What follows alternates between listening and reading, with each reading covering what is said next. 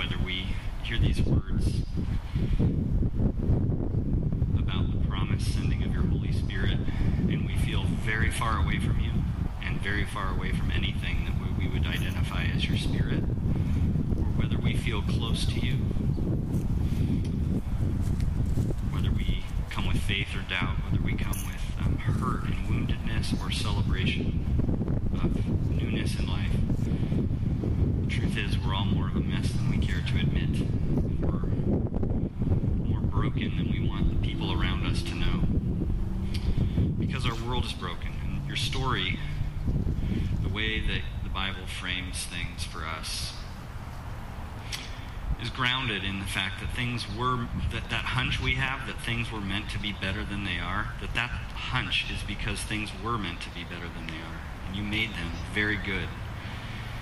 And as we trudge along in a broken world, we still see those promises of hope and glory, and we also see our failures. We see evil, we see trouble every day. And now amidst that trouble, we pray that your word would shine into our lives like light in a dark place. And that we might sense whether we call ourselves one who has faith, or whether we call ourselves a doubter, or we call ourselves just a someone seeking and looking for truth, that you would meet us now, and we would have a sense that we hear your voice. We pray in Jesus' name, amen. The Holy Spirit will guide a disoriented church.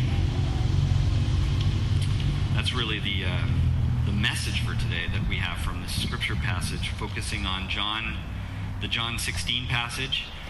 Particularly, our key verse today is this: but when the Spirit of truth comes, he will guide you into all truth. When the Spirit of truth comes, he will guide you into all truth. We live in a ridiculously disorienting moment. The church exists right now in a disorienting moment. For 2,000 years, what it has meant to be the church is to, on a regular basis, I won't turn that way.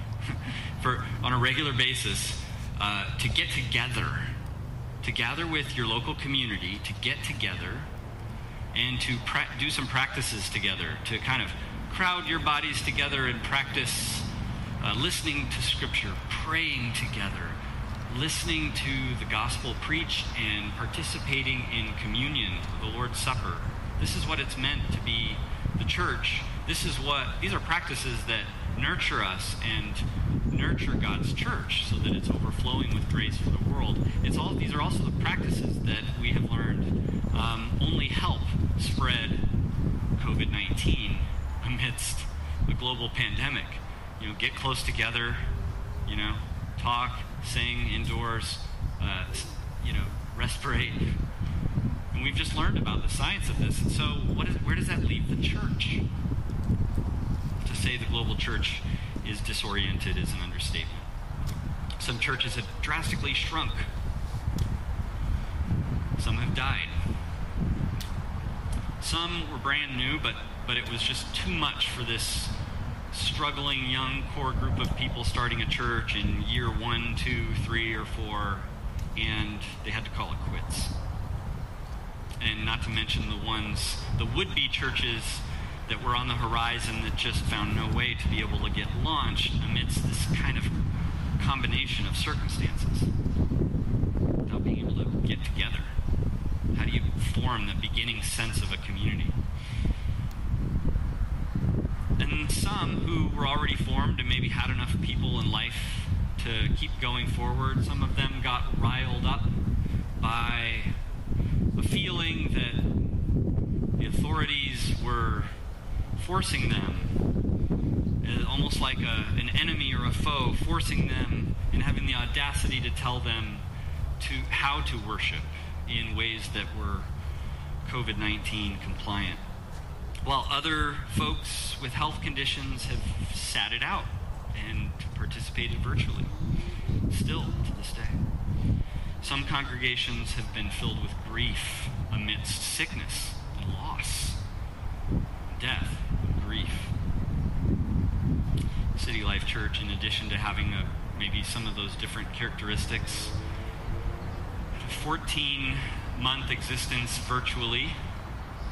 And then when we restarted, our own disorienting factors are, okay, let's relaunch our gatherings, but let's do it 5 miles south in a different neighborhood. A sort of jarring disconnect from our former physical existence together. I mean, I do like the lawn and the space and the fencing for kids and so forth. But it's different. And we find ourselves in this existence wondering, where do we go from here? What's next? The Bible has something to say for us in these disorienting times as a church. And the Sunday of Pentecost has something to say for our disorientation. The way John presents things, John is always a little bit funny, has his own way, has to be different than the other gospel writers. Tell things in strange ways with swirling ideas all coming together like a mosaic work of art as he tells different stories. Well, today as he presents things, the disciples are getting an unsolicited preview of the post-ascension disorientation. In advance, before Jesus goes to the suffering of the cross, he's informing them of how terrible things are going to get. And he's going to leave them, he says, and they will be persecuted, their lives will be in danger, they'll be sad, they'll be in grief. He says, in fact, the hour is coming when those who kill you will think that they are offering a service to God. And they're jarred by this. They're very disoriented, and they seem like they don't know what to say. They've asked a couple of times in this dialogue, where are you going? What? And they're also filled with grief at the promise of losing Jesus. Very disoriented. But in the confusion, the hero and the hope in the disorientation is, according to Jesus, the Holy Spirit. This is the hope. It's a little unexpected. You might think that Jesus would say, you can do this, just be courageous. You can get through this, but you're going to have to pull up your bootstraps. It's going to have to be a lot of grit. You will persevere and be vindicated if you, what are we used to in our world today, even in our churches today, if you lead with vision. You will be proved right by your religious obedience or your bottomless pit of compassion. It's all on you. By sticking to good doctrine. This is how you will get through your disorientation. Or we might hope in our day that or think it would sound something like, your political correctness will guide you through these challenging times. Be sure to offend no one, and you will go good places. That's not what he says. Instead, he says in chapter 14, verse 26, the advocate, the Holy Spirit, whom the Father will send in my name, will teach you all things and will remind you of everything I have said to you. And then the verse we read, our key verse, when the Spirit, verse 13 of chapter 16, when the Spirit of truth comes, he will guide you in all truth. Spirit. Spirit in the Bible is like wind. You can hear it in my microphone. Wind, breath. In the Bible, this is what the Holy Spirit is, and literally the way the Spirit arrives in the Bible, often. And the great example, of course, is the Pentecost story in Acts chapter 2, when the room where they are praying is filled with a strong wind. And then those strange things that look like tongues of fire are on top of the disciples or the apostles' heads. And from their lungs respirates the breath of global languages. Holy Spirit. The Greek word pneuma, and with a P at the beginning, Pneumatic tools are the ones that are powered by air. The sickness of your lungs, the sickness of where your breath comes from, we call pneumonia. It's the same Greek word, the Holy Spirit. In Hebrew is very similar. The Old Testament way of talking about it is ruach. Ruach. Do you hear it? Do you feel it? Ruach. Spirit, wind. And in this passage, when Jesus says the word that's translated advocate, some translations just give up and they use the Greek word paraclete.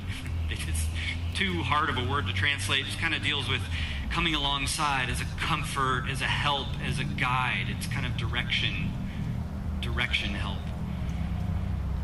Paraclete, advocate, comforter, help, guide. And so, friends, when Jesus promises in verse 13 that the Spirit will guide you, it's akin to being lost out at sea, no land in sight.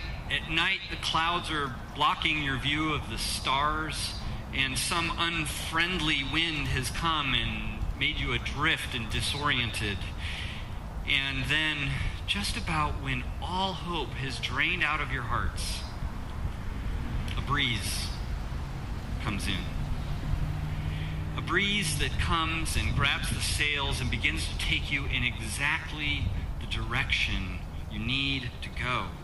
And we might doubt it at first, but we really have no other choice but to put up our sails so that we can go where God's Spirit is taking us.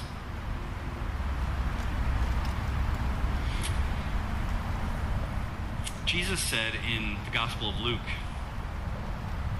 "If you then, who are evil, know how to give good gifts to your children, how much more will your Father in heaven give the Holy Spirit to those who ask?" Which suggests that part of being the church right now involves just literally, specifically praying for the Holy Spirit to guide us. Do you think you can do that? Are you ready for that? If you wonder how to apply that, I think it means very specifically pray. Any day, pick any day, any moment, any hour, very specific, just at any time, just pray that God would send His Holy Spirit to guide us. In the letter of 1 John, which is probably the same writer of the Gospel of John, he says, "Beloved," writing to the church in disoriented times. Seems like more often than not, those are the times where the church exists. "Beloved, do not believe every spirit." Oh, now it gets a little complicated, right? "Beloved, do not believe every spirit, but test the spirits to see whether they are from God. For many false prophets have gone out into the world." And so, as we wrap up listening to this text, we just add this little note of nuance. Apparently it's not just as easy as put up your sails to any old wind that comes your way. Perhaps you've seen Spirit-filled churches of people getting whipped up in the Spirit, and it strikes you as a lot of hot air. What we can end up doing a lot as church people is taking, one of these two options and equating the Spirit with emotionalism as we sort of check our brain at the door, or simply do what's in our self-interest and in our good, wise planning and declare that, well, that was how the Spirit led. The Spirit always tends to lead in places where I wanted to go, conveniently, right? And neither of these will do in our time, friends.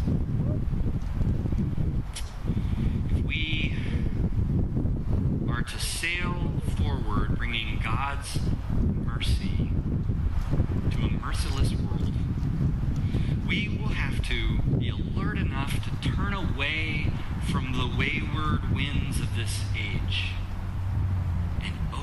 our sails up to the Holy Spirit's wind, taking us where Jesus wants to take us. Let's pray. Heavenly God, help us to pray. Help us to be ready. Help us to have our sails unfurled, as terrifying as that might be. And blow your Spirit's wind into your church, that we may go, not where we would like to go,